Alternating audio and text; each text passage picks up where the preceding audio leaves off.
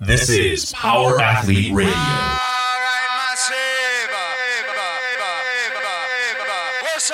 With your hosts, Denny K, Professor Booty, and the Luke Summers.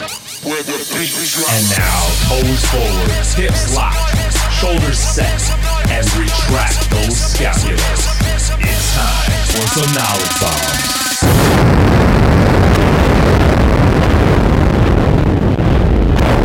What's up, Power Athlete Nation? It's that time. We got a hell of a show for you. I'm joined here with Luke Summers, Steve Platek, John Wellborn, and Mr. Kelly Starrett. How you guys doing? What's up, Denny? What's up, Denny? Hey. Not much, man. This show is going to be fucking badass. I mean, Jesse Burdick last week, Kelly Starrett this week. We're jumping the shark. Whew, man. Well, Where do we start? Well, I really don't know where we go from this. I mean, is this the last one? Yeah, I think we just cut it off.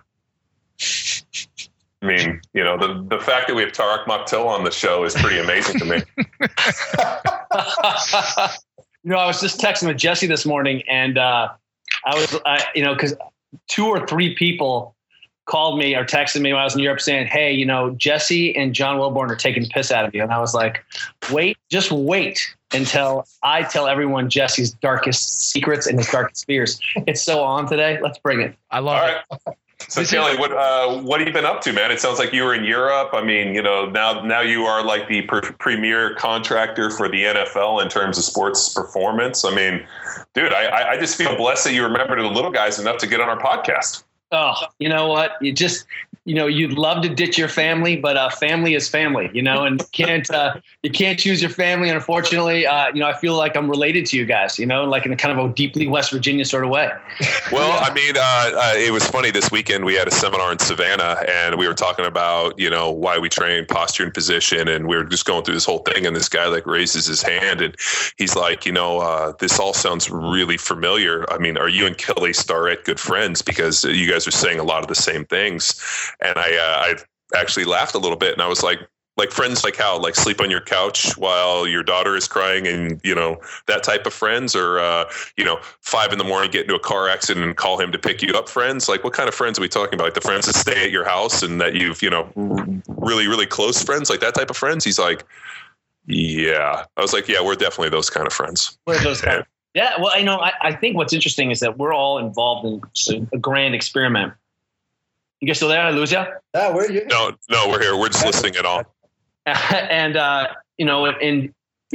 it's easy sometimes to feel like you're out on an island saying, you know, hey, am I crazy about this? You know, I was not so long ago I was down with the Saints, and they the defensive line coach was talking, and he was like saying, hey, you know, can I ask you a question? He's like, I think the foot should be straight.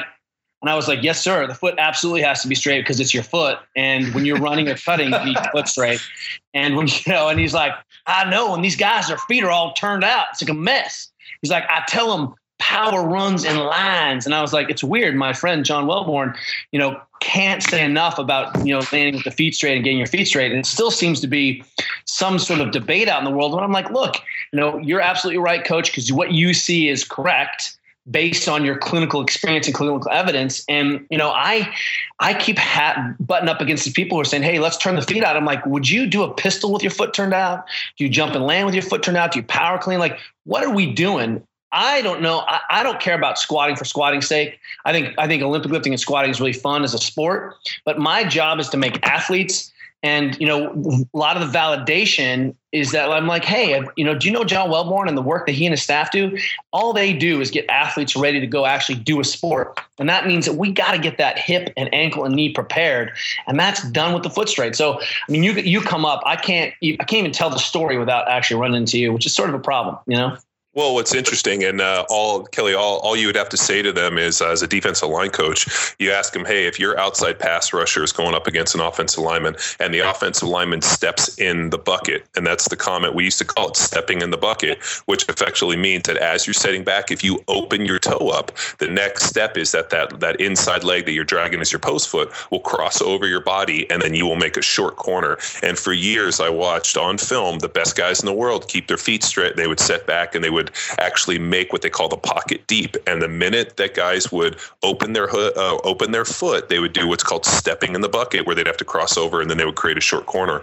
I told the guys this weekend, I'm like, go watch NFL football. Watch when an offensive lineman, especially a tackle, gets beat around the corner and look at what he does with his feet. You're going to watch him changes, crossover, and we call it stepping in the bucket. So for years, that was a negative. And I remember when everything we did was avoiding stepping in the bucket, keeping those toes fading straight ahead, generating the internal hip torque. I mean, we had, so Kelly, you're going to laugh at this one. We had a guy from Nebraska that came to train with us, and he had hurt his back pretty severely. And so he's like, well, I can't squat. It hurts my knees. It hurts my back. So I said to him, well, let's see this happen. So he sets up and his feet are shoulder width or a little inside of shoulder width. And the guy was literally pushing his knees in and caving his knees in. And I asked him, I'm like, what are you doing? He goes, well, I was always told offensive linemen are supposed to play what we call our A-frame. And I was like, yeah, you are supposed to play within an A-frame. It's a powerful position, like a pyramid. The only problem is that, yes, we want our knees on the inside of our toes, but only if your feet are wide enough.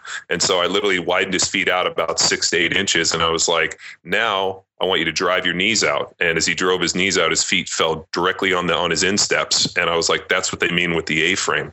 And we got him into his stance and started showing him. And I'm like, looking at this, and I'm like, you played in the NFL. You played for the Eagles. You played at Nebraska. How the fuck did you not know this? More importantly, why was your coach not teaching that? I mean, it's one of these things where, maybe because I was a smaller, and I know this sounds funny, maybe because I was one of the smaller athletic guys where, I played with guys that were 6'8", 360 pounds. And if they made mistakes, it wasn't really that big a deal. But when you're a smaller, more athletic guy like I played, I couldn't make those mistakes. I had to be a knee bender. I had to keep my feet in proper position. My punch couldn't miss. I had to use every skill that I had to win.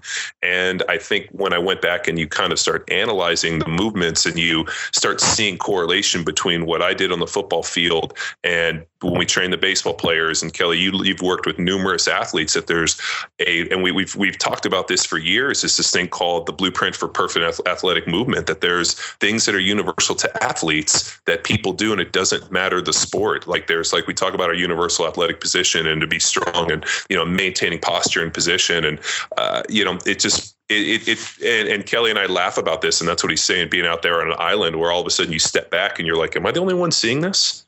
And or we go to these seminars and you stand up in front of 40 and 50 people like we do every weekend, and you start looking at them. And as you're explaining this, you kind of stop and you look around. You're like, do you guys understand what I'm talking about? And more importantly, do you understand how big this is? That you guys are on the cutting edge of something that we are. And then what's interesting is when people push back and you're like, no, you're deadly wrong. And I'm going to show you why you're wrong. And then we show them and they still don't want to do it. Like Kelly uses our force bleed thing, with the foot. And I guarantee when you do that, does that trip people out? Do they look and they think, holy shit? I've been breaking the knees in, but when I show them break the knees out, I'm like, this comes directly, I'm like, oh, you think, I'm like, let's look at hip function and position. I can break the largest person. I mean, Donnie Thompson, world record holder, I put his feet out a little bit, crushes. Hip function just shuts down, right? And I'm like, so if your hip function shuts down, who cares about your knees and your ankles? What happens to your hips and your back? What happens to your ability to change direction? Then I'm like, and this comes directly from football, cross football, and I pull the foot out, and that knee up, people fall on the ground. I'm like, how's that going? And here's the deal. This is such a good timely conversation. There's an internet mob thing going on right now in the weightlifters, where they are railing against knees out as a cue. They're actually going back to saying, no, knees have to be forward or knees have to be in. And what I see is this really interesting notion, because people are hitting the hole and then internally rotating and impinging to be able to stand up. And I'm like, if you did that, jumping up from a sprawl in the MMA, if you did that playing football in the NFL, jumping, landing, this is why we still see women have 4 times the ACL tear rates of men in college. 4 times. Kids under 12, the ACL injury rate in those kids up 400% in the last 10 years. Like, this is the kind of absolute abject ignorance bullshit that's going on. We're like, hey, it's okay to let your knees come in. It's okay to turn your feet out because we've always done it and it allows us to get done. You know, you and I are now having this sophisticated conversation. We're saying, hey, we think this is the best position to create a best athletic position that gives you the most options. And if you're the only way you can squat is with your feet out, because that's the only way you can squat, well, that's a different conversation because that's the only position you can squat in. But is it a position that allows you not to destroy your ankles and your knees? Is it a position that allows you to give you the most options? No, it's the only position. So people are arguing sort of this mentality of like, well, this is the only way I can squat, so it must be correct. Well, Kelly, and the problem is that because what we've done is we've set up these artificial, standards, let's say, that you have to squat below parallel today. So I'm going to do anything. I'm going to open my feet up. I'm going to drive my knees out. I'm going to basically do anything I can to create a mechanical fix for my shitty posture, my shitty strength, my shitty mobility, whatever you want to call it. The fact that I have no dorsiflexion in my ankles, gastroc, my calves are tight, and then I got tight hips. So what I'm going to do is I'm going to wipe in this stance, and I'm going to turn my toes out, and I'm going to drive my knees out hard just to artificially sit below some imaginary thing, which is the hip crease below the knee. So my thing that I say to people is, yes, I want you to squat below parallel. Do I need you to squat below parallel today? No. What I need you to do is I need you to show me good posture and position, and I need you to go to a depth where we can maintain posture and position. And what's going to happen is over time, you're going to develop the stability, the musculature, and the flexibility and the strength to actually do the lift as I need it done. But you got to remember, I'm not training you for just one day. This is an entire process. This is going to take months. I don't need you to squat below some artificial range of motion. I need you to show me good technique, because it's impossible for me to teach you anything less. It's kind of like this bullshit where, the mark for a pull-up is chin over the bar. So what I'm going to do is I'm going to internally and elevate my shoulders, and I'm going to crane my neck as hard as I can. And I'm going to do this movement because it's the shortest range of motion, and I'm going to be able to not pull as high. And then all of a sudden I sit there and I watch these pull-ups where I see a broken upper back. I see an elevated and rotated shoulder, which we know putting the shoulder on the front of the scapula is the most dangerous position for the shoulder. And then I'm going to crane my neck as hard as I can and cervically load my spine. And then they wonder why, and it's one of those things where I'm like, I do not need you to get your chin over the bar. What I need you to do is maintain posture and position in a vertical pull. Why are we doing these vertical pulls? Because I need you to get stronger so you can fucking do more shit. And so what I think is the fucking problem here is that we have created these artificial landmarks, these artificial, marker for success of the movement, instead of saying what the movement done properly is a success. And you know what? Yes, we need to get your chin over the bar, but I need you to pull fucking higher in a good, and actually develop the strength and the musculature and the range of motion. I need you to squat below parallel, but never at the expense of not maintaining posture and position. And it's like, it's one of those things we teach our seminar. I mean, we've taught 40 or 50 of these things this year. And it's like, I go to these things, and you can ask anybody that's come to our seminar. They're like, dude, John actually feels like, he actually says to me, I feel like I'm taking crazy pills because I watch this over and over again. It's kind of like the way we teach our burpee is we actually teach it like a sprawl. We don't teach the push-up portion. We look at it as a multi-plane movement of challenging posture and position. We know what a good athletic position is. You're all of a sudden going to sprawl out into this position. Right. I need you to pop back up. And people ask, well, we don't teach the push-up. And you know what I tell them? Because have you watched a bunch of people do burpees on a football field? We watched some athletes that had been doing a lot of burpees, with the chest, with the push-up, and I watched them get knocked on their butts or knocked off their feet. And you know what they did? They did a push-up before they popped up. Right, ridiculous. Because it was one of those things, because where we had literally stressed for years, hey, when you go down, you have to touch your chest to the ground and pop up. I literally watched these guys get knocked off their feet and actually do a push-up because that's the movement pattern we're teaching. And I'm like, go a step further. Put the arms above your head. What you'll see is an arbitrary position where people's elbows fly out, they clap behind their neck, right?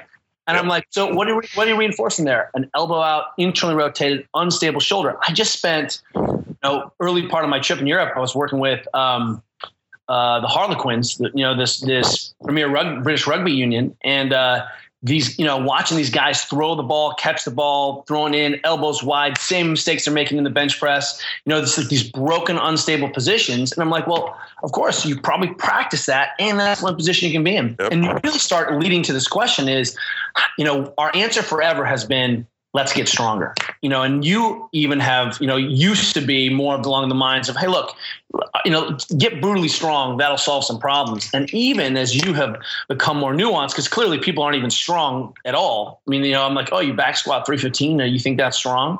But what we're seeing now is better application of position, better nuanced understanding of mechanics. And you don't have to squat 700 pounds. If you squat 400 and 450, if you can snatch 100 kilos, chances are you probably can play college football. Well, the other one is I always tell the story that the year that I had my second year in the NFL, they wanted me to get bigger, and they were, I had this idea that I'd get bigger and I'll get as brutally strong as I can. So I literally was the strongest I was in my NFL career, the biggest I ever was. And the first day I went out to off-season training, OTAs, I literally sat back and this dude ran around me like he was like a little planet orbiting Earth. And I was Earth. And like literally this dude ran around me like it was nothing. And I had this like instant, like, I guess I got overcome by this fear. I had this instant like clarity where all of a sudden the last 3 months, 4, 5, 6 months passed in front of my eyes. And I realized that NFL is a game of speed. And that if I am a big planet and I'm so slow that little planets orbit around me like I'm standing still, I'm not going to have a fucking job very long. And I remember I left there, and I remember I ate like one salad a day for like the next like 3 weeks, and I ended up losing like 20 or 30 pounds. And I showed up and I was the fastest I ever was. I got weaker, but the amount of time and effort that it took for me to bench in the mid fives and squat in the 700s didn't pay dividends for me. And all of a sudden I came in, I tested, and I wasn't as strong as I was, but that application and the use. And so that's where we really get into it. We talk about this at the seminar. His strength is great, but you know what? The ability to demonstrate that strength is what we call power. And I'm looking to create power athletes. I'm not looking to create just strength athletes. We had a deal all the time. And we say at the seminar, look like Tarzan, play like Jane. I played against big dudes that literally passed the airport test where they got off the airport and the coach walked over to them and said, hey, get in, getting on the bus. I played with these dudes that looked like $1 million that were massive. All of a sudden the ball snapped and they can't use their strength. And I was always kind of tweaked with this idea. I'm like, how is it some athletes can not be as physically strong in the weight room, but have the ability to utilize their strength so much better than others? And when you look at the way they did it, it was basically came down to using their body as a complete circuit, posture and position, that ability to generate force. There was no force bleed. They were strong, and they had what we've been calling for years, that tensile strength, where they were strong in their trunk and like they could do some things and they could just unleash. And, and it's, Kelly's in the same deal where you watch all these athletes do something and you're watching what the good ones are doing, that these guys, and you kind of go back and you start seeing these universal truths. And it's like, Kelly, you're going to laugh at this one, but I had a guy the other day who had a great squat tell me he needed to increase his mobility. And I asked him, I was like, well, what makes you think you need to increase your mobility? And he's like, well, everybody needs to increase their mobility. And I told him, I'm like, well, that's true, but your squat's pretty good. And if you were any more mobile, you'd be hypermobile. I was almost going to say to him, you're a little hypermobile. And he's like, well, is that a problem? And I told him, I'm like, well, it's stability without, or mobility without stability is, right? And he's like, what? I'm like, that's injury. I'm like, mobility is key, but we're starting to see people, and Kelly, you can probably chime in on it better, that are almost becoming hypermobile. And that becomes a problem. Well, the real issue is, and I think this really begs the question is, we've seen that people, I'm still running into just freakishly stiff tissues. And I'm like, what are we even arguing about here? I mean, like, by the way, do you have full positional ability? Yes or no? And that's not debatable. The physiology is not debatable. We know what full range of motion is. We can express that. And by the way, who cares? Do you have full positional capacity? Can you squat down with your ankles together? Feet together, yes or no? That's full dorsiflexion. If you don't have full dorsiflexion, then we have a problem. Like, that's all I'm asking you to do is be a normal baseline human being. And I think one of the problems is that people have forgotten that mobility is a combination of the motor control. Do you have the skill and understanding to be able to express what you should be able to do, and the biomechanics to be able to do that? And all it is about position. And if you have full position and your tissues aren't stiff, go train. You know, you don't need to do a ton of mobility work to go play football. You need to go warm up. You know, you need to get prepped. You need to shift your blood. You need to get hot. You need to have your hips open another time so that you can actually do what you're supposed to do. Now, I was watching, these rugby players. I mean, and like the guy, the captain of the British, national team is on this team. He's legit. But watching him twist to throw the ball, guy is so stiff. And I'm like, well, what are we arguing about here? You know what I mean? Like you if that's the only position you can get in, then your position obviously is valid. But for me, we close down options. And so, people definitely need to stop, for every training session, we spend 10 or 15 minutes working on position. How do I know a tissue is normal? It doesn't hurt when you compress it. It doesn't hurt and it doesn't feel like beef jerky. If you're on tissues that are normal, they're not stiff, and you have full position, go train. That's all you need to do. You need to warm up and cool down. Last year there's a big article in New York Times about the San Francisco 49ers, their revolutionary program, right, to reduce injuries, which was heavy box squats and then some static stretching. And you're like, it's that simple. Do you have position? Yes or no? And then are you actually training in those shapes? And I think that's really where the conversation gets lost. Like, I don't really care about Olympic lifting. I love it, but I care about Olympic lifting as it relates to athletes, power cleans, full cleans, right? Being able to change shape and change direction, being able to take the language, the formal language that we're developing in the gym and actually make genuine athletes that use it. And if all you do is value the weight going up, well, that's an experiment we've run over and over again. And all we have to do is look at the billions of trash athletes behind us who've said, oh yeah, well, I lifted that way and then I had to tore my labrum and I lifted that way and I wore out my compartment of my knee, and, but I got it done. Like, our idea is, look, bad things are going to happen to you in sport because it's sport. You're going to get tackled wrong. You're going to twist your ankle. You're going to come down on a girl's ankle playing volleyball. Like, that stuff happens.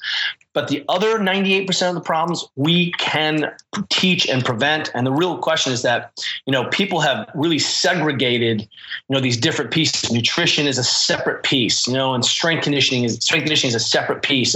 And the positional stuff, what we need to do is integrate, which is what we're doing. This is why in your seminar, you teach all of these aspects. And then I'm just trying to put the movement back into strength and conditioning. And when you talk about that, we know what the unstable position is in the hip in flexion. It's internally rotated. And if your knee comes in and you kick your heel out, you're like, that's an impingement. And like, go for it. And if your only sport is to lift weights and you think that's the best way, well, by definition, we think you have to come out unharmed at 1 rep or at 1,000,000 reps. And you don't think 1,000,000 reps is doable? Well, you probably take 10,000 steps a day. That's 70,000 steps a week. Every 400 meters you run, that's 330 steps. Some of our athletes, I worked with Arsenal, the football team out there, and those guys are running 10 to 12K a game, right? So do the math, 12 kilometers a game times 4, and you have 48 times 330. Do the number of steps and oscillations on a tissue, and you're like, well, no wonder you're stiff, and no wonder you tore your knee, and no wonder you tore your Achilles, and you deserved it. Yeah. Well, I mean, it's kind of like if you were to take a really nice car and you were to loosen all the lug nuts and you were to go in and try to, race this car, all of a sudden you're going to run into issues. And so when we go through this, everything we do, I'm like, let's tighten up the lug nuts. Let's start removing the margin of error. Like, we teach the base of our pyramid. Are you eating right? Are you doing everything you can for recovery? Are you looking at this as a complete circuit? And it's, we definitely are in a situation where I feel like, similar to you, that like we say all the time, we're like, dude, we're not taking crazy pills. Like, we're talking about how to develop human performance at such a level that we can use this application for anything. And, what's interesting too, Kelly, is it doesn't matter what the sport is, that there's a universal movement pattern for this, this body that we have. And it needs to be addressed. It's your body. It's the same shoulder, whether you're throwing a ball, whether you're tackling. I'm like, look, we teach air squats. I'm like, people grab their hands when they teach air squats. We teach beginners, right? We give them some place to start. What ends up happening, they grab their hands, elbows fly out, right? Elbows fly out, they internally rotate. And now suddenly I'm like, oh, so what are you teaching these young kids who are going to play football and tackle? You're teaching them to tackle with an elbow out position, thumb in, not thumb up, elbow in position. And not only that, have you taught this soft upper back position, but now you've also reinforced the position where they're going to get injured. They can't stabilize their upper back. And how many reps did you do that? key for people is to understand that the physiology is not fucking debatable. This is not an issue. The only thing we need to debate ever, John, is, well, how many times a week do I need to squat? And do I really need to bench press a lot heavy in season when I'm pressing a lot against these guys on the line? And do you prefer my quarterbacks to use dumbbells or barbells when they go overhead? Those are the only things we should ever be debating. Everything else, okay, how many official do I need? Whatever, but everything else should be off the table. I realized long ago that we had this really interesting deal where I could recover from volume. It wasn't the intensity. So if you look at like my own personal off-season or in-season football program, it was literally a higher intensity with very controlled volume. So I hit like singles, doubles, and triples at a higher percentage, 85, 90, 95%. And whereas most of the program was like 65, 70%, 3 sets of 10 to 12. And I'm like, dude, and so I would come in, and Friday was my big heavy upper day, and I would come in and I would hit either a single, double, and triple. And I knew as long as I was hitting between 400 and 450 and, was hitting some big numbers for some singles, everything was fine. And I continued to stay strong. When I actually went to a program that was just lower intensity and higher rep, I wasn't able to maintain my strength, and I felt weaker over the course of the season. John, and I remember I had, yes. Can you go into the difference between actual intensity and, let's say, emotional and psychological intensity? Yeah, this is so when we talk about intensity, we are not talking about your effort. When I talk about intensity, what I mean is a percentage of your 1RM at which level you're lifting. What seems confusing, and I ran into it this weekend, and I kind of had a little bit of a come to Jesus moment with the guys where I was like, effort's given. Just because you go out and you train as hard as you can and you end up like a piley mess on the floor where you're rolling around for 10 minutes, that doesn't mean intensity to me. That's just everything we did has a level of intensity. I expect 100% effort in everything we do. But if you're like, for example, the difference between Fran at 95 kilos and Fran at at 95 pounds and Fran at 225, one is obviously going to be more, or the 100 kilo, the 100 kilo 225 is going to be more intense because it's a higher percentage of your 1RM in that movement. And, just because you did 95 pounds as fast as you can, intensity is just a given. Like, we know you're going to train hard. And so when we at the seminar and when I talk about intensity, I'm really talking about an amount relative to your 1RM. 90% is obviously a higher intensity than 65%. And, doing Fran at 95 pounds when you thruster 140 is obviously a significant lower level of intensity, but I'm not going to do it with any less effort. So it's become, and I don't understand where this kind of happened a little bit in some of the CrossFit stuff, where it became like all of a sudden there was a reward for going as hard as you can. I'm like, that's a given. Like, I expect for you to train. I expect everything you do, that you attack it with the fury of 1,000 suns, that you crack the bone and suck the marrow out of everything we do. That's how athletes are trained. That's how everybody trains. Here's what's happening, you guys are doing, and that, one of the things that's great about the Power Athlete Project is that you guys have your hands in a lot of different sports. One of the things that I think is it's easy for a coach to be wrapped up in a single sport and stop looking around. It's easy to look, to sort of forget that there's all these other experiments going on across as many sport platforms as you can think of. And one of the things that I'm consistently shocked by is I'm like, hey, do you know what those people are doing over there? At Arsenal, for example, the professional soccer in Europe is, Arsenal is the fourth highest valued franchise in the world, like $1.4 billion, right? Like, Madrid Real is like worth $2 billion. I mean, this is big, big money. And this finally, in the last 2 months, they have brought in the former players from Munster Rugby to come in, and they actually have these young kids front squatting for the first time. They're all deep into supple leopard. They all look at the positions, mechanics. They're teaching these kids to front squat. They're teaching the back squat. They're teaching to deadlift and swing.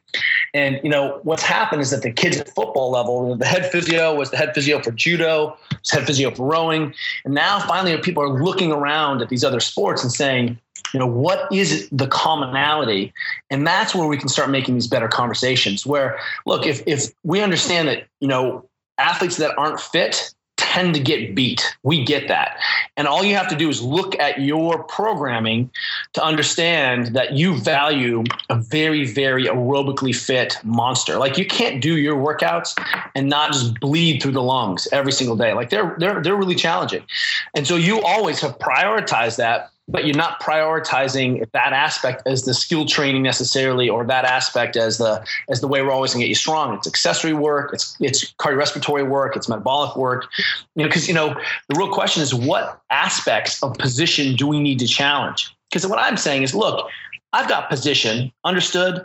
Position is the motor control and the biomechanics. Got it? Well, let's challenge that position by putting it into a movement. Well, how do we challenge a movement? We challenge it with load, cardiorespiratory demand, metabolic demand, speed. You and I compete head to head. Stress. You make me change tasks. I've got motor demand. Well, the first four of those, the speed, the cardiorespiratory demand, the load, the metabolic demand, that's the actual working definition of intensity. That's what it is. You manipulate one of those things to challenge the athlete's ability to maintain a position.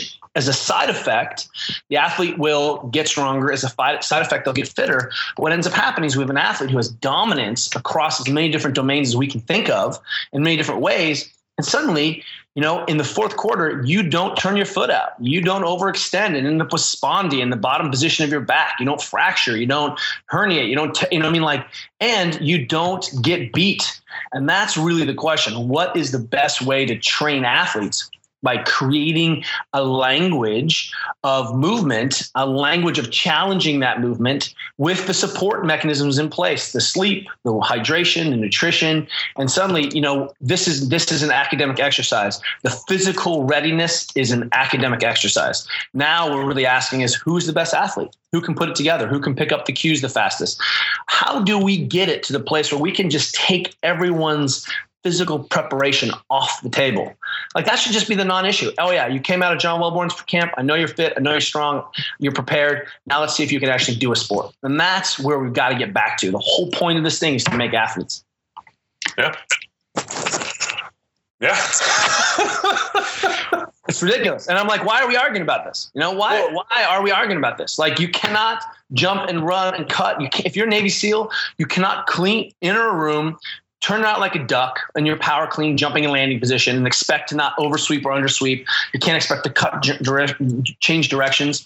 You can't be RG3 and have your knees come in every single time you jump and then jump with your knees out and not tear your ACL. That's the problem. That's the mechanism. The physiology, I just feel like is so not debatable. And it just seems so clear to us. Remove the elephants in the room. You didn't sleep. You eat like shit. You're not drinking enough water, and you don't actually squat or deadlift or clean well. So what are we talking about? Dude, it's one of those things that we say, man, where the problem is that we're these kind of, multi-dimensional kind of deal of athletes where it's, we're trying to do multiple things, but the problem is everybody looks at it like segmented. The only way I can kind of describe it is like, let's say you look at the sport of bodybuilding, and we had John Meadows on the program, and his deal was about slicing the body up into these parts and then developing the body as and then the sum of the parts makes this kind of bigger unit. And where we look at everything is kind of training everything in kind of this grand scheme of things and training the body as a complete circuit and a complete unit. And it's the physiology part is it's exciting, but I think the bigger issue that we're running into is that people don't really understand it and they don't really have a background for it. And I think things like your book, The Supple Leopard, and really talking about these positions is so important, and like the Mobility Project is key for it. And it's something that Luke and I have been really wrapping our head around that you did that was so well for the Mobility Project, is that you tied it into the CrossFit main site Daily WOD, that hey, this is what's on tap for tomorrow, this is what the Mobility WOD, I'm showing you how to mobilize and help you to aid in this thing. And something that Luke and I have been talking about for CrossFit Football is how do we start putting together not only the key points in the mobility and really looking at maximizing your output, but then at the end of the day, realizing that the training is just merely a tool, that I am looking, I don't get paid to train. I get paid to play football. I get paid to do my sport. And then looking at it and saying, is the training getting my athlete better, and realizing that I don't give a shit what happens in the weight room, that you just merely getting this work done, moving this pile of dirt from one side to the other is no longer sufficient, that, you have to do this in such a way. And, so we, at the seminar, we always go around and we ask people to kind of share a little bit. We had this guy, Jason, who stood up and he said, I am I was working with these kids, and, we have a high school football team, and I, started talking to the strength coach, and I started talking to the coach, and they said, hey, these are our starters. He took the 4 kids that were the third string players and said, hey, can I train these kids? They said to him, yeah, these kids have no chance of playing.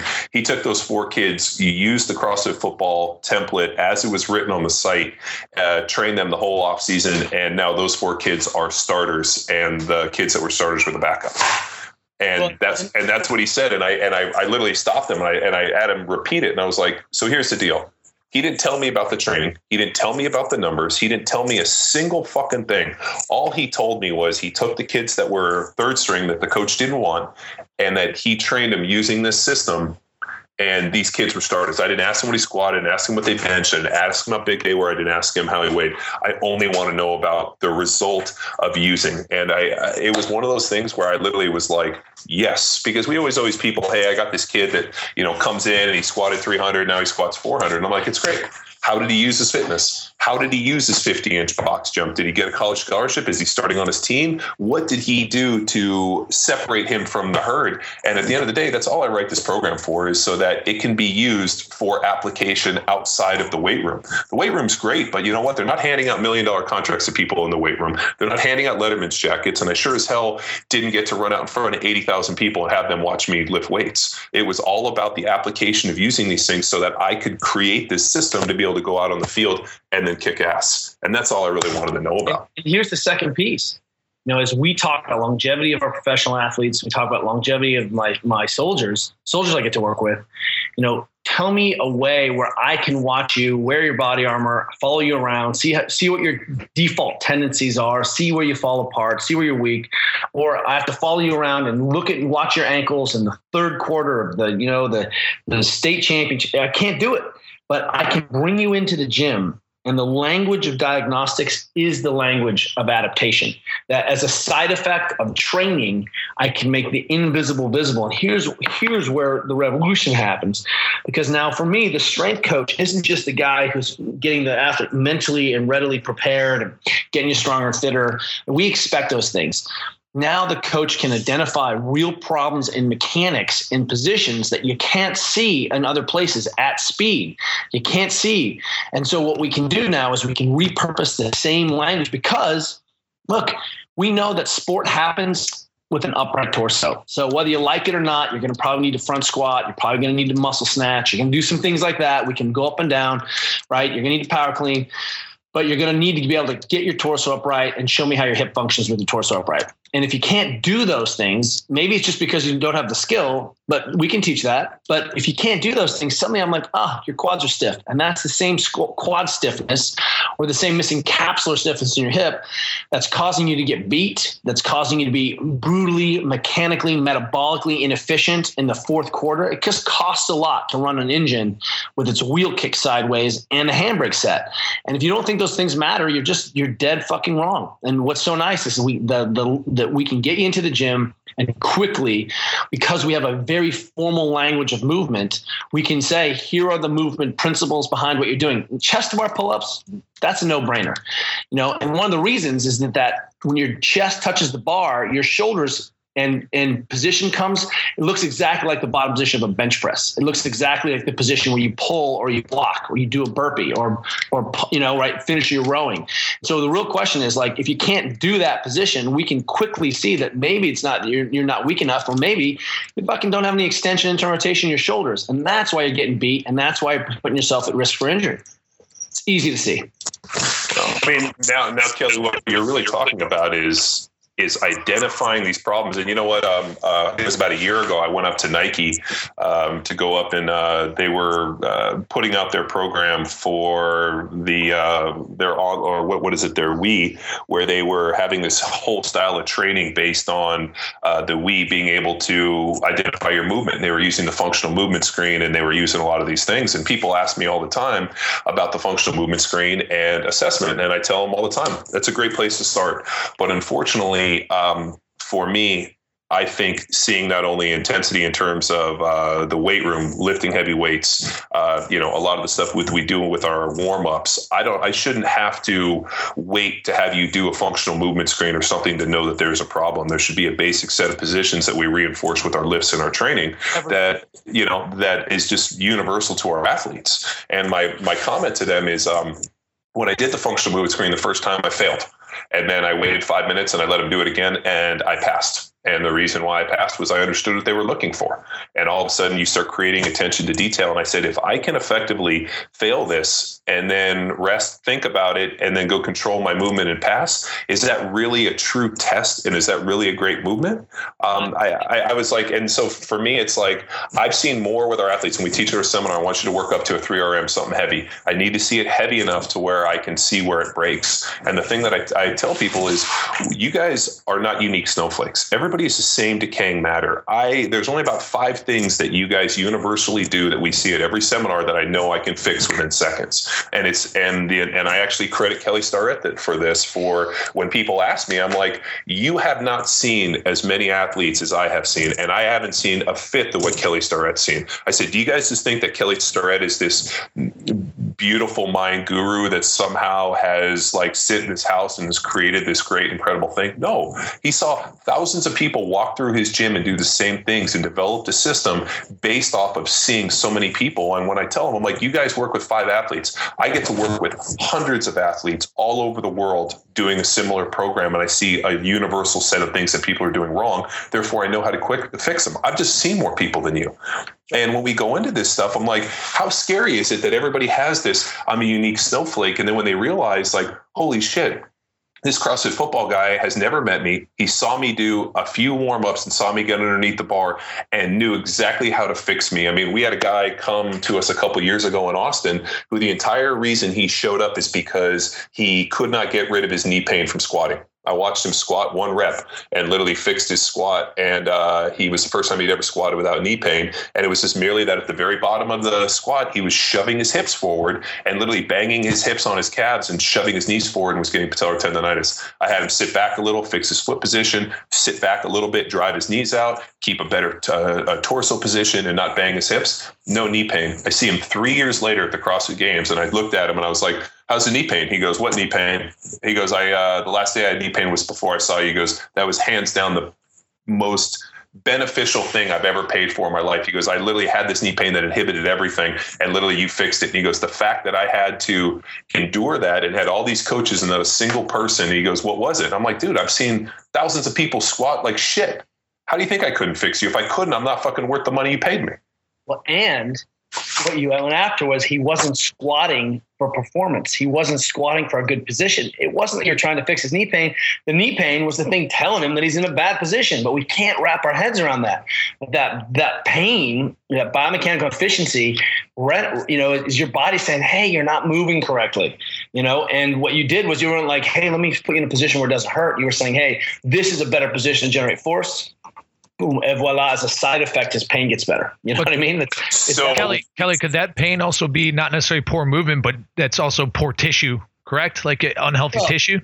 Let's make it sure. But even then, remember, your body is designed to be 110 years old, right? It really is.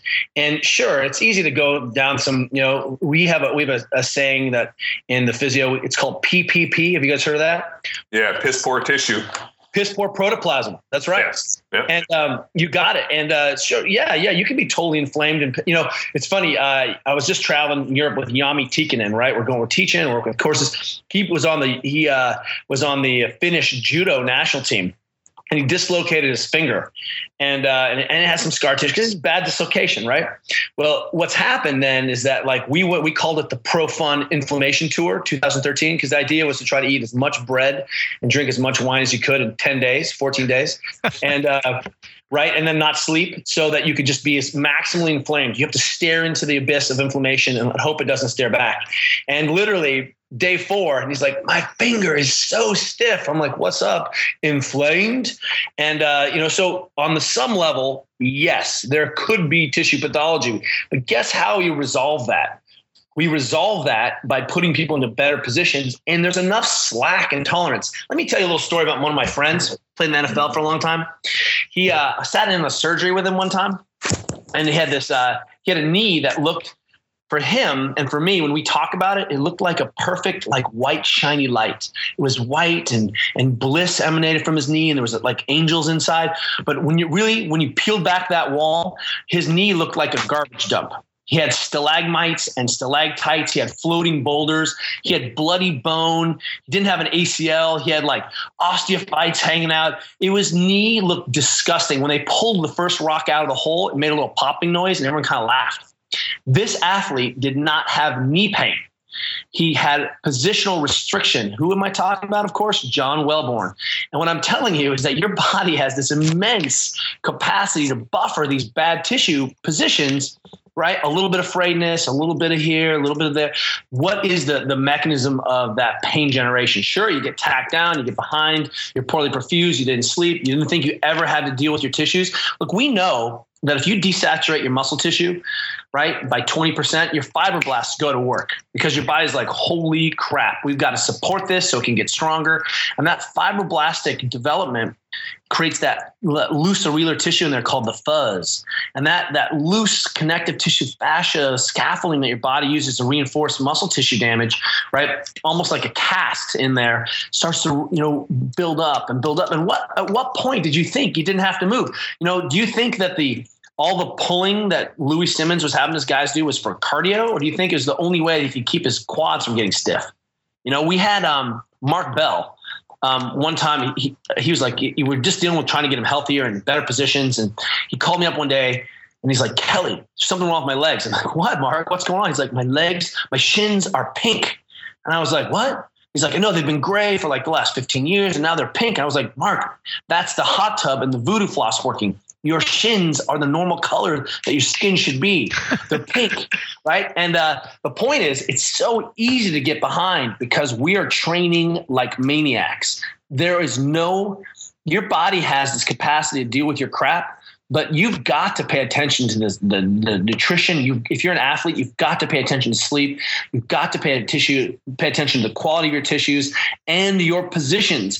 And that is the baseline for being a professional athlete. And if you think you're an athlete and you're not looking at the whole thing, you're kidding yourself. How many professional, and I use the quote, professional athletes do you know who literally can go party, show up and play the next day and do that over and over and over again and still win? All of them. Yeah, all of them.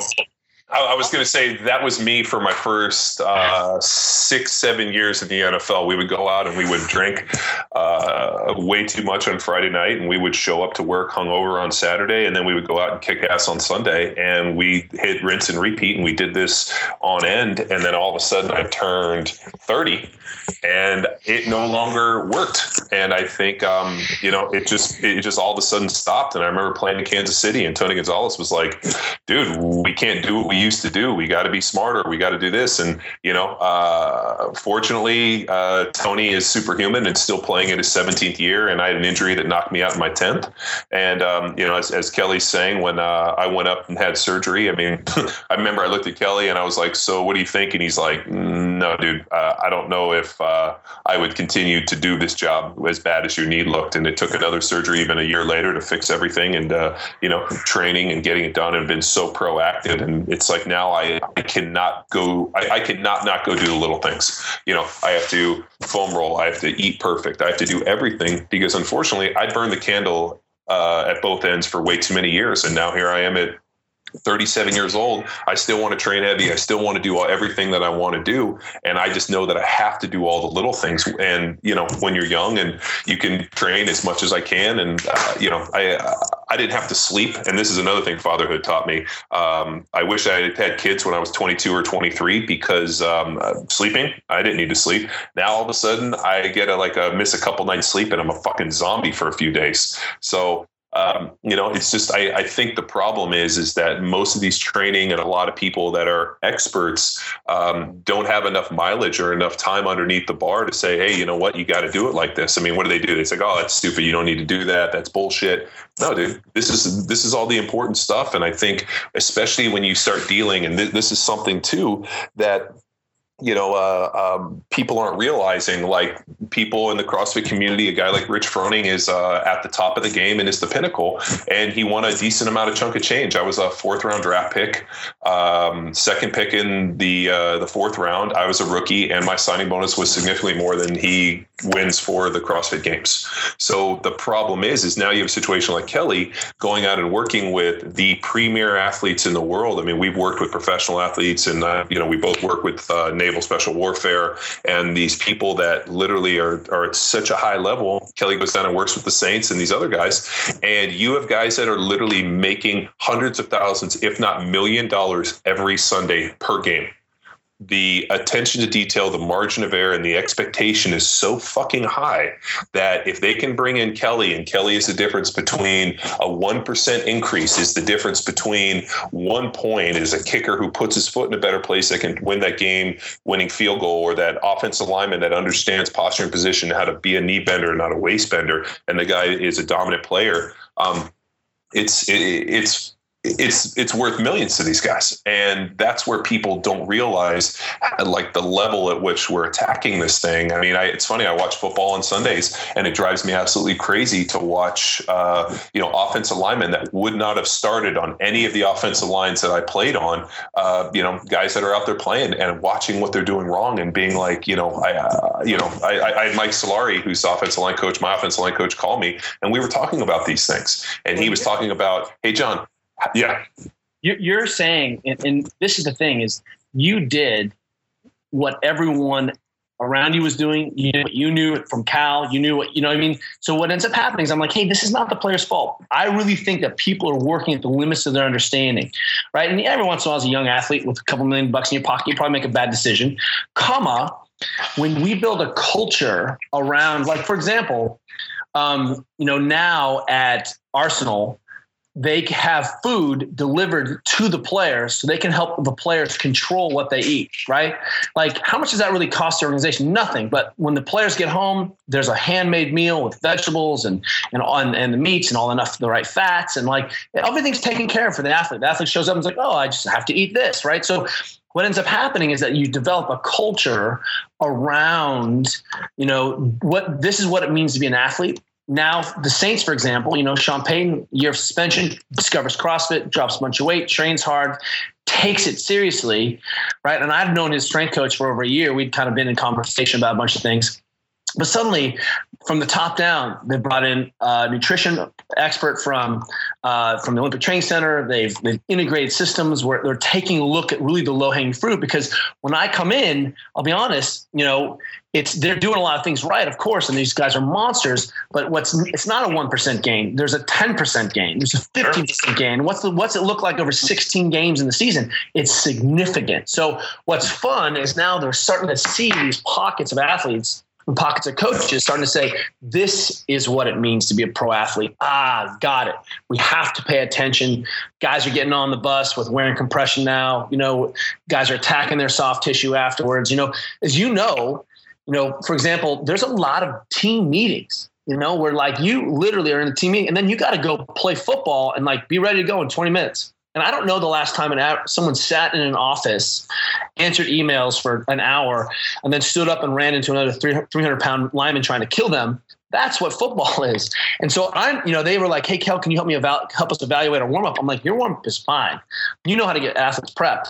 The problem is these athletes are not ready positionally to go play football. You should be able to have full range of motion and control that range of motion cold. That's what you should be able to do. You should be able to, shouldn't have to like warm up your shoulders and be able to throw your kids over the head in the pool. Like that's BS, right? You should be able to get out of bed and squat all the way down, ass to ankle with your feet together. That's normal function as a human, right? And I understand you may be stiff because you're old, but the point is, right, that when you step out onto the field, you should already have this full capacity. That's the thing we're taking off. How do we create a ready state? And I don't know how many emails I've gotten from coaches saying, thank you for getting this athlete prepared so that I could just coach them. I didn't have to keep coaching around their problems. They were fit, they were strong, they were ready to go. They understood what I asked them because they had a language. And they're also these athletes, we have athletes who like go out and win gold medals and then go as they warm down. They're the only athletes warming down, even though they just won a gold medal, and they're already eating something, getting ready for the next race. Like that's what it means to be a professional athlete. And unfortunately, professional athlete for us means you're a really, really gifted mover and you're not broken yet. And you can get away with it till you can't. And there's another 18-year-old kid waiting to take your place. And that is not the mentality. Not the mentality. Kelly, so when you're down there working with the Saints, that's what you see the most is just their ability to get warmed up fast enough, or what are some of the? We're taking the key is here's what's great is about my job is I get to go behind the scenes everywhere. I mean, just everywhere. I've seen every sport. I know what everyone looks like. I've been in the locker rooms of every professional. I've been behind the scenes of every tier 1 military asset in the United States government. I mean, like I go everywhere and get to see all the dots. And what we've seen is that there's a lot of low-hanging fruit out there. And, and some of that, can be dealt with from an organizational status, and some of it cannot. Some of it's personal responsibility. But when you create a culture of preparation, and this is really where, I think CrossFit, people sort of miss the idea of like CrossFit literally was saying, hey, you probably need to pay attention to nutrition and you need to be able to have all these skills. Like when they say constantly varied, what I say is, can you do all the things a human being should be able to do? Like, do I need to have 300-pound linemen do pistols? No. Do they need to be able to squat all the way down and be able to show me to have good full ankle range of motion and hip flexion? Yes. Show me that position, right? That's an issue of training. Should a lineman be able to put his arms over his head and lock out into a stable position? Yes. Do I need to? Is that where they're spending the bulk of their training? Probably not. But so what you're talking about is athletes need to have full range of motion of their joints. That's crazy talk. Well, so what you're saying, Kelly, let's not go off the rails here. I mean, do athletes really need to have full range of motion of their joints? Well, because you go from position to position, like people are confused, like, hey, I need to have full overhead. Yeah. And I'm like, also you need to have a good front rack because you're going from the front rack position to overhead. Oh, you're a lineman? Well, the front rack position, right? If you straighten your elbows out, that's your blocking position. We can connect the dots and be a lot more sophisticated. How many coaches, John, have said things like this? Like, I like the bench press. It ties the arms to the body. And you're like, what the hell does that mean, coach? Well, what it means is that someone who can create torque with the barbell in front of them, right? That's a stable shoulder position in the front rack. Bend the elbow and you're in a front rack overhead, elbow straight, and now you're in a blocking arm straight position, right? But you got to be able to go from that position to this press archetype where the hand comes behind the body, because this is where I'm pushing, this is where I'm tackling. And so what I'm telling you is that if you don't have full internal rotation extension in your shoulder, that means that both of those positions are compromised because you're going from position to position. So yes, you have to have full range of motion in your shoulders to be considered normal and to have best function of all of those ranges. And it's not debatable. It's because things are not done in still frame pictures. And I think that's where what's been so interesting, especially with a lot of training these athletes, is that there is a situation, and we talk about, different planes of motion, but all sport is actually taking all those planes of motion and transitioning through them fluidly and without effort. That you should be able to go from a squat to a step to a lunge to all of these things, just like the upper body push pull, and you go into all these different planes of motion, that the athlete and the ability to demonstrate I guess, comprehensive understanding of your body and being able to transition between these planes of motion is really what separates the good ones from the people that don't play. I mean, I always tell, I'm like, dude, you want to see the best athletes on the planet, you get to see them every Sunday. And it's one of those things where you get to see not only everybody starts at a standstill, and you get to see literally a static start to max acceleration, and then athletes do things that blow my mind. And I said, dude, that's why the NFL, it's so entertaining. It's because it's such a expression of athleticism, and it's why people watch the Olympics. And I'm excited the Olympics every 4 years, but I literally love watching like the female gymnastics because of the ability for them to tie movement after movement after movement, and everything is aesthetically pleasing that we get into this. And I tell people, I'm like, you guys are familiar with this thing called the Coach's app or the Coach's Eye on your app on your iPhone. They go, yeah. I said, you have a visual that you have you have a Coach's app. It's called your eyeball. And you know it because you can look at something and you know whether or not it's aesthetically pleasing. Can I look at that person do something and I think to myself, wow, that's really clean movement? Or do I watch something where I cringe and I think to myself, oh, fuck, and then I make an excuse like they're just going hard? That's where we get into this. And I was like, I used to watch guys do things on the field where I thought to myself, look how gifted that individual is. They can put their foot in the ground and go vertical and all the different things they can do. It's just like you watch RG3 when he got hurt. He was in a terrible position. I looked at it and I thought, oh, that's a terrible position, and he gets hurt. But he was always in bad positions. Now, why is it that he didn't get hurt sooner? Is the fact that the guys couldn't catch him because he was so much faster and more agile than them. Now all of a sudden you bring a guy like RG3, who's kind of a smaller guy, and now you have a 275-pound linebacker who's just as fast and just as elusive as he is. And now all of a sudden you put all those pressures, and now you're starting to see really that force bleed effect where now he's loosening the lug nuts too much. That's what's really becoming fascinating. But the people that are listening to this, you guys have an innate Coach's Eye. You guys have a Coach's app in your own physical brain, and it's based on everybody knows what looks good and bad. And if you don't know what looks good and bad, then you're lying to yourself, because you do know. You can watch athletes do things and you think to yourself, shit, that's aesthetically pleasing. Yeah. And you can watch people in your own gym that look so fucking bad that you cringe, but you let them go instead of fucking tackling them and saying, stop this. Mm-hmm. Stop fucking doing this. It's hurting me. A little piece of me dies every time you do this. And we say that all the time. I'm like, at the seminar, I tell them, I'm like, dude, if you keep doing it bad, a piece of me is going to die. And at the end of the cert, I'm going to be dead because of your bad movement. Don't kill me. I mean, if I could just comment here too, John, I concur with that idea with our eyeball. And one of the things that beautiful aesthetic movement is just natural, right? I mean, you could go to watch like a hunter-gatherer tribe, or just turn to your children, right? Before we jack up our children and make them sit in chairs and do stupid shit like that, they move really well, barring any kind of disorders. And it looks good, right? And then we mess them up. So I like that idea of like we have our own Coach's Eye on our eyeball and we know what is good. I had a guy in the gym yesterday. I did a Tabata deadlift workout, and he tried to do it too. And he hitched every deadlift, and I couldn't. I had to leave the gym. It was like killing me because he wouldn't listen to me when I said lower the weight. He's like, no, I'm going to finish it. And he probably won't come to the gym today because he's like dead. Yeah. Well, I mean, that's a big thing too. You got a PR, whatever, bro. You don't respect his PR. Well, I remember Kelly and I had a pretty cool conversation, and he asked me, he's like, John, what could you think was one of the reasons you were successful at your last job? And I told him, I was like, dude, it was small ego, lots of pride. As an NFL football player, you got to have enough pride about you to go out and do your job, but you can't have your ego so big that you can't listen to people. You can't go out and have somebody try to improve. And Kelly, you see this, especially with NFL players.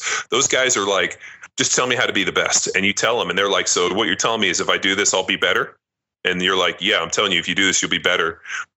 You know what? Those guys play. I mean, I used to tell the young guys all the time when they asked me, they were like, well, what should I do? I said, here's the deal. Do exactly as the coach tells you. Down to the smallest minutia. If he tells you to do that, you do it. And here's the deal. If you win, you're going to be here. If you don't win, you can always turn to the coach and say, you know what? I did exactly what you told me to, and I didn't win. And the coach will never be mad at you for following the coach. And we used to call it take the coaching, listen to the coaching. I used to say, dude, just tell me what you want me to do. If I fuck up and I did exactly what you said, it's on you, not on me. Now, if I'm out there ad-libbing and I fucking don't do it right, then I'm doubly fucked. And, technique that the technique from these really good coaches who've been doing it for 20 years, 30 years, the technique is based on the physiology. That's the key that people forget, is that you're teaching thumb up, elbow in. Well, that turns out to be the stable position for the shoulder, period. And so what's nice is that when you get coaches, like this coach is saying, hey, I see that I've worked with these linemen forever and ever. They're getting beat. Their feet are turned out. We get the foot straight. Well, it turns out he figured out that when the foot is straighter, guys develop more power. They're faster. They cut. They don't get beat. And it also happens to reflect the actual physiology of the human. And so what's nice is that when you can take the gym and take the principles of the body and translate them, suddenly there's a language for understanding the technique. So when you do what good coaches tell you to do, it's because the coach has worked this out. I mean, think about the Russians slamming the armpit the wrong way for a few days. And they were like, fuck, that didn't work. We just broke Dimitri, like, sorry, we changed our mind again. We're going armpit forward this time. Like this has been done because people are greedy. And we're obsessive based. Look, 2,000 plus years ago, some guy, I forget who it was. Oh yeah, he's writing about how to train Greeks for battle. And it's right around the time of the first Olympics, 2,000 years ago. He's like, yeah, we train really hard and then we take a few days off and then we train really hard. And like, whoa. These ideas are 2,000 years old. No, they're older than that. Why? Because we're human beings and we've worked it out. And we're not special, unique flowers. We have the same shoulders. We have the same nutritional needs. And when you just dial in on some of those basics, and you're right, the eye is so sophisticated, people just don't know what they're seeing. What we've evaluated the entire thing is, did you get the task done? Did it hurt? And if it didn't hurt and you got the task done, it must be correct, versus saying, is that the best way to do it? And we can have a whole language of evaluation that's much more sophisticated, because everyone can understand if their spine changed position when they squatted, yes or no. If it did, okay, well, that was an error. Did it happen twice? All right, now we're making a pattern.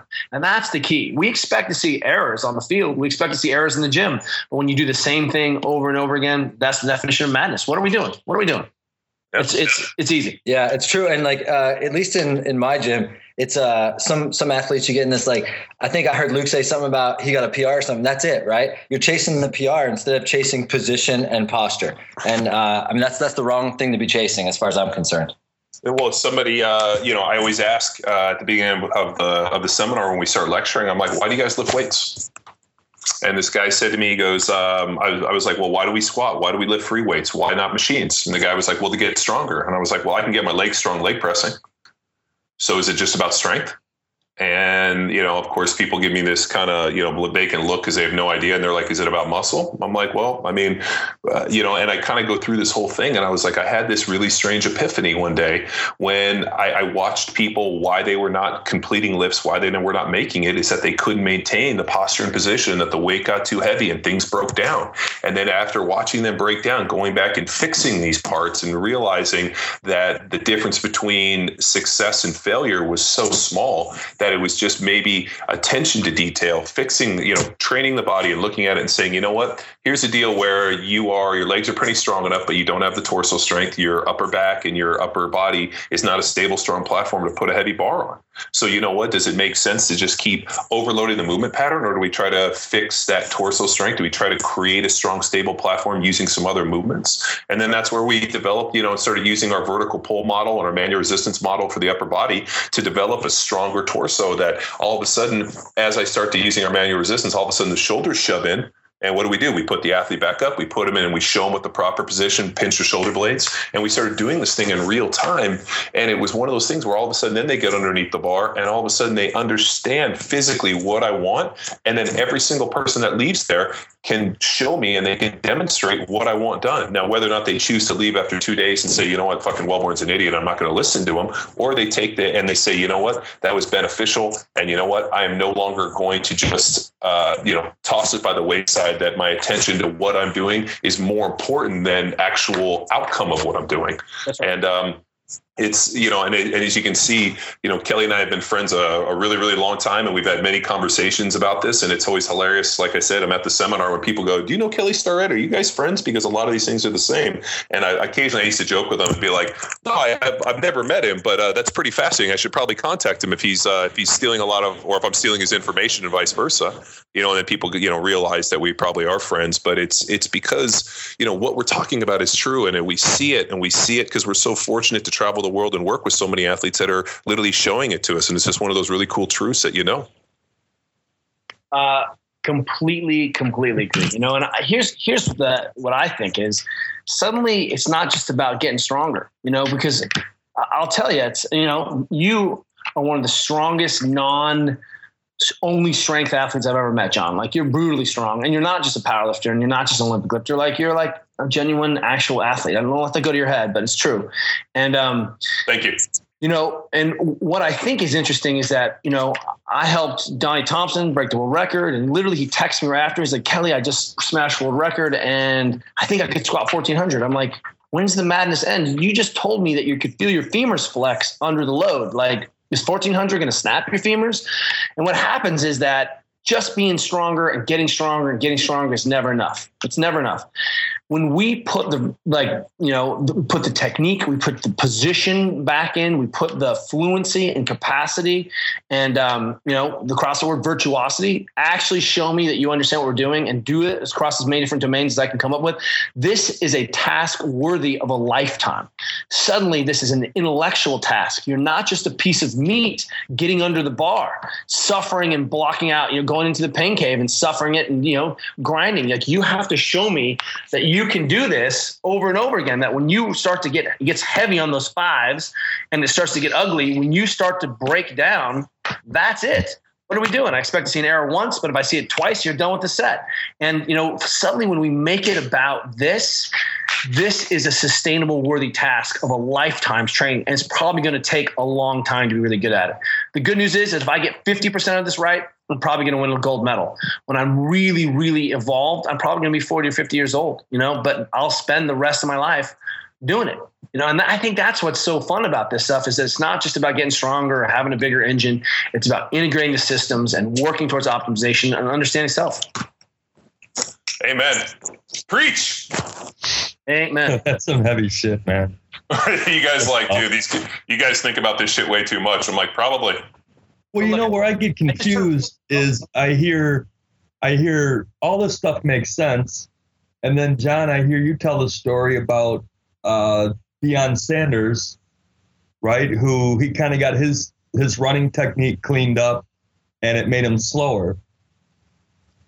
Oh, I'm not saying that what you're saying is wrong. I hear that story and then I hear the other story and it's like, is John, your story just like that, that 1% that just happened, the fluke?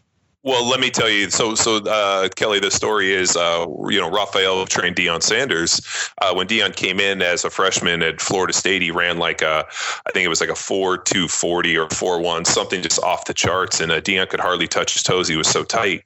And they had this idea that if they could increase Deion's flexibility, he could increase his stride length by 1 inch. That was equal to 0.2 of a second in his 40. And this guy could run a 3.9 40. So they spent the whole offseason really training, stretching him and making sure he increased his flexibility. He does increase his flexibility. He goes out and he actually ran slower. And so they kind of looked around and what should they do? And they were like, fuck it, stop stretching him.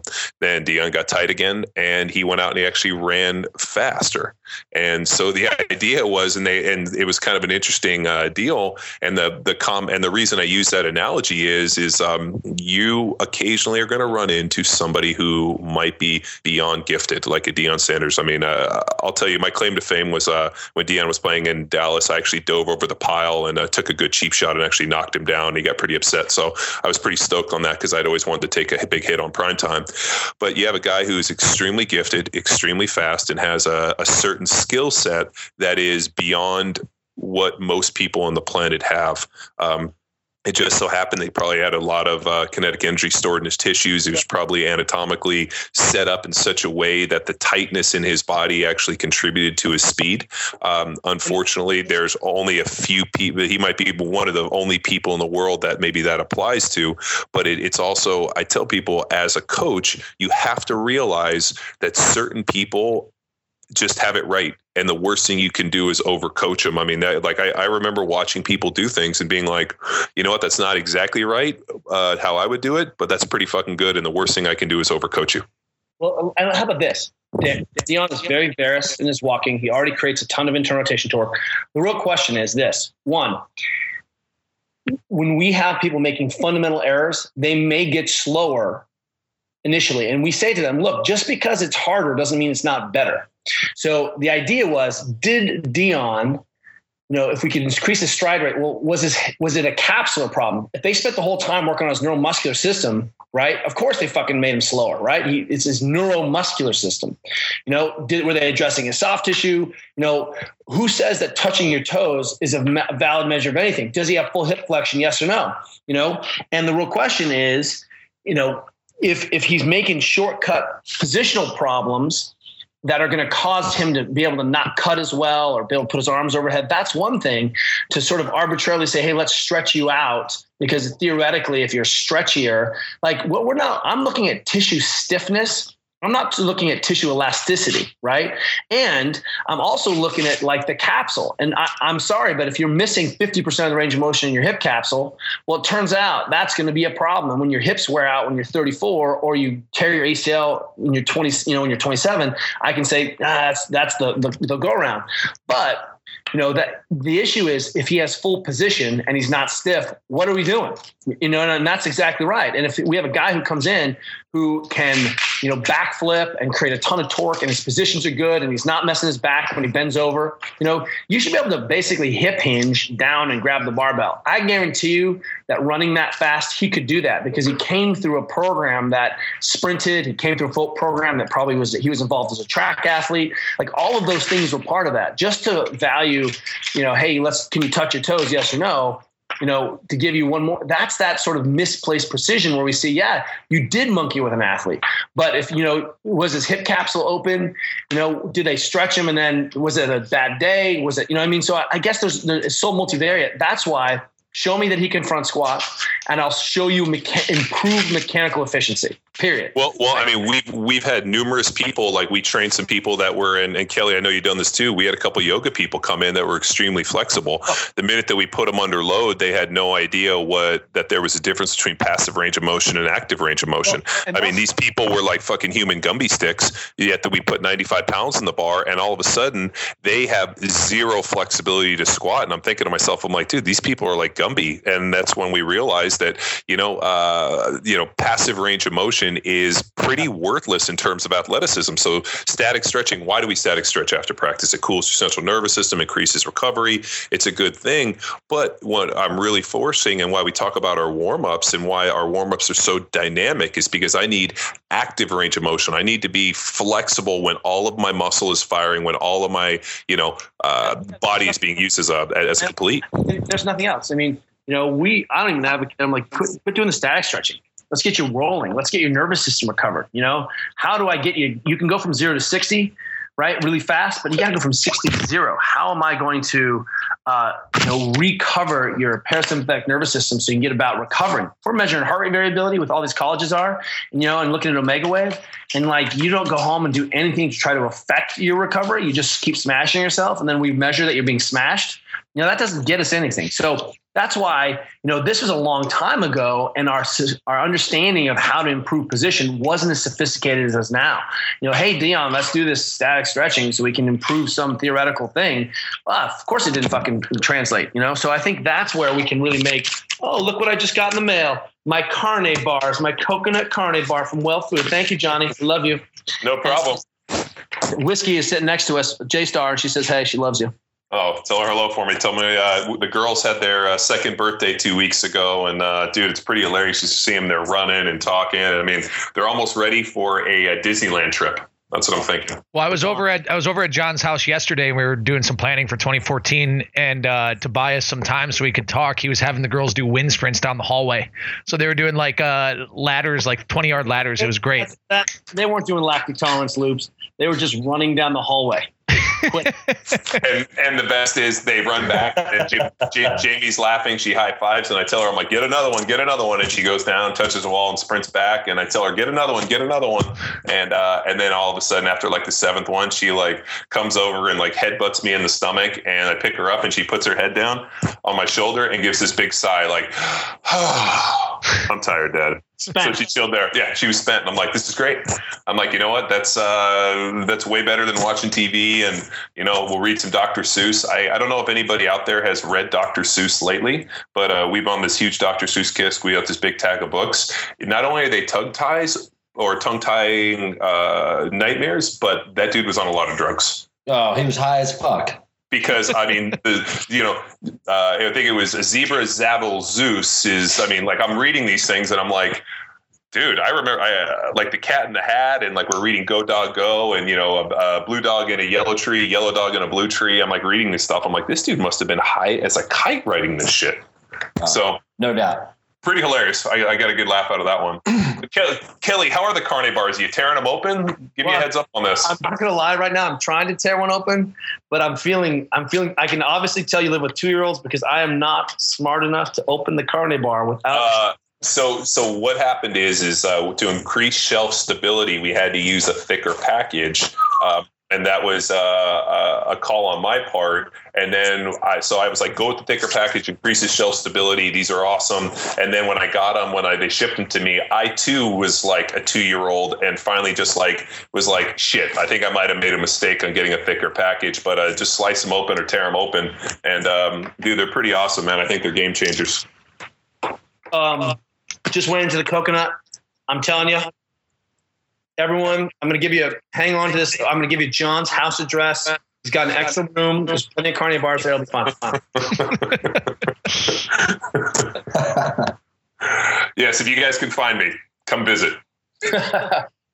Well, look.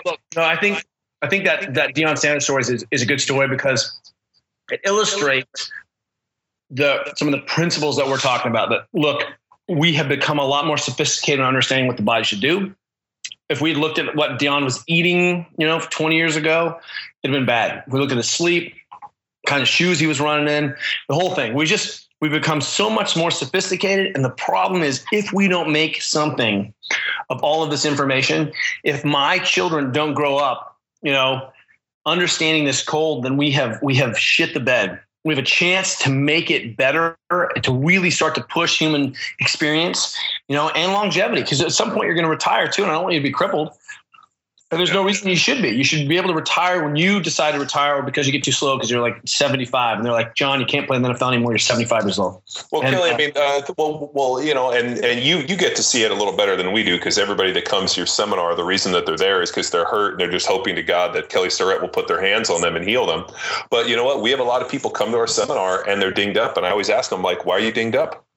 And I'm like, there's no reason that you should be hurt in the weight room. And, if you're doing everything right, you guys are weekend warriors. And I always ask them, I'm like, is it something where it's, you versus Khalipa in the final round of the CrossFit Games? And, all of a sudden the lug nuts get loose because you're going that hard and you've decided, hey, I'm going to sacrifice my movement and position because I got to try to move a second faster than this dude. And they're like, no, I was at my local gym and it was a workout on a Saturday and my wife or kids are there and I blew out my shoulder and I'm like, great. I'm like, real good job, asshole. I'm like, stop this. I'm like, you know what? I realize that this is important to you, but why are you injured? You should not get hurt in the weight room. There was a room or a word for guys that got hurt in training and guys that got hurt in the weight room, and it was called cut. I played with a guy or knew a dude that played for the Jets who was benching, 500 plus pounds for reps, super strong dude, warm up set, didn't warm up and blew his pec in the weight room in the off season. He got cut and never got to come back and play and was a really gifted player, Matt O'Dwyer, OD. And, there's a situation where you don't get hurt in the weight room. If you're going to get hurt, you better make sure that you're hurt out on that field doing this game because you know what? They don't have time for people that get hurt in the weight room. So we go through it all the time. I'm like, why are you hurt? Don't get hurt. And more importantly, stop fucking hurting your athletes. Just fucking, you guys are in your local gym. Do not take I got to break a couple or eggs to make an omelet. Tom Cable approached offensive line and football. Tom Cable is my offensive line coach in college, who was the Raiders coach. Now he's up in Seattle. He used to say all the time, the training's going to be hard. We're going to break a bunch of eggs to get an omelet. And you know what? Those guys that get broken eggs, they got surgery to fix you up. Like, but that was a situation completely different than your local gym. Like, stop fucking hurting your athletes. If a guy's hurt, please fucking figure out what it is and what's the limiting factor. Is it his mobility? Is his nutrition? Is his training? As you as a coach, are you the limiting factor because you haven't done enough research or you don't understand what the fuck, how to apply this stuff? And that's a big thing too. Like, have enough pride about you and a small enough ego where you realize that maybe there's somebody that knows something more. And if there is, I got to go out there and meet them. I mean, I'm a huge proponent of that. I go out and train with all these people. I listen to their different systems. I see what I like. I see what I can use. I see what I don't like. And then I make a decision on it. But without going out there and actually meeting these guys, like we trained out at Westside, I've trained with Kelly. I mean, we've trained with the world's best people and develop a system based off of what you like and what you don't like, you know? And not only that, but it's test, retest. You know, I mean, like, you know, this thing going on in the internet sphere about, you know, knees down. I'm like, what do you think this is? You know, someone put up there like my chiropractor. And I was like, well, I guess my doctor would agree doesn't matter. And the tens of thousands of athletes I've seen, or the 100,000 athletes, like, they don't matter. And, you know, I mean, like, at some point you're like, look, we're not just talking about what our opinions are. We're talking about our clinical experience. Test and retest rules everything. That's all there is, you know? Test and retest. And what people are understanding is that they're starting to get best information spread and shared across platforms. And this is the revolution we're in, you know, and it's that simple. Dude, I'm glad to be part of the revolution. Dude, you are designated captain of the revolution. Oh, nice. Hey, man, I'll play on your team anytime, Kelly. I'll play on your team. Well, you know, anytime you need to go, you know, third and long, put into Tarak Makto. Dude, somewhere there's a picture where I photoshopped Kelly onto a picture of the Tarak Makto or the Taruk, and I literally colored Kelly blue, and Kelly was riding it. And years, I'd have to dig it out, but years ago I sent that to Kelly, and it's true. I mean, this is really like a big crazy winged creature that you're riding around on. And what's cool is we get to go out and virally infect people with this. I mean, and you know, talk to them and you know, work with them for 2 days. I mean, you guys work with them for 1 day, but I mean, we're on the front lines fighting this thing, and people always ask me, why are you out here? What are you doing this for? And I'm like, because these are people that want to get better. I can work with people that want to get better, and more importantly, people that are willing to work to get better. And you know what? I'm giving you my best information. Believe me, I'm not holding anything back. And it's your right to be able to know this. I mean, we think we can shift the burden back off of, you know, or shift the responsibility away back onto the actual person. Like, you should know this. It's okay to know this. It's okay to take a crack at understanding, is that a good squat or bad squat? And here's the revolutionary thing. We can scale all of our ideas backwards. You can take any of the principles of the CrossFit football, Power Athlete Cert, and you can take them backwards and apply them to sitting. You can apply it to your mom. You can apply it to jumping and landing with your children. You can work with your local pop peewee football. You can work with your daughter's basketball. It all scales exactly. And because we can speak to this continuum of left and right, Olympic athlete, professional athlete, back down to your children and grandma, you know, show me a model where we're making that mistake. We'll make the change. In the meantime, we got it. Sounds good. It's freaking awesome. I think that's good. Yeah, we're at like that's an hour and a half. Yeah, we're at like 90 minutes. We crushed it. We didn't even talk yet. We haven't even talked yet. We haven't said anything yet. We're just getting warmed up. Oh boy. All right. Yeah, dude. Let's wrap it up, guys. And well, thank you. Yeah. Well, thanks Kelly. Yeah, that was awesome. My pleasure, you guys. Love you guys. Can't wait to hang out. All right, Kelly. See you soon. All right. Take care, guys. Thanks a lot. Bye. Thanks, guys. Thanks a lot, John. See y'all. Thanks, John. Thanks, Kelly.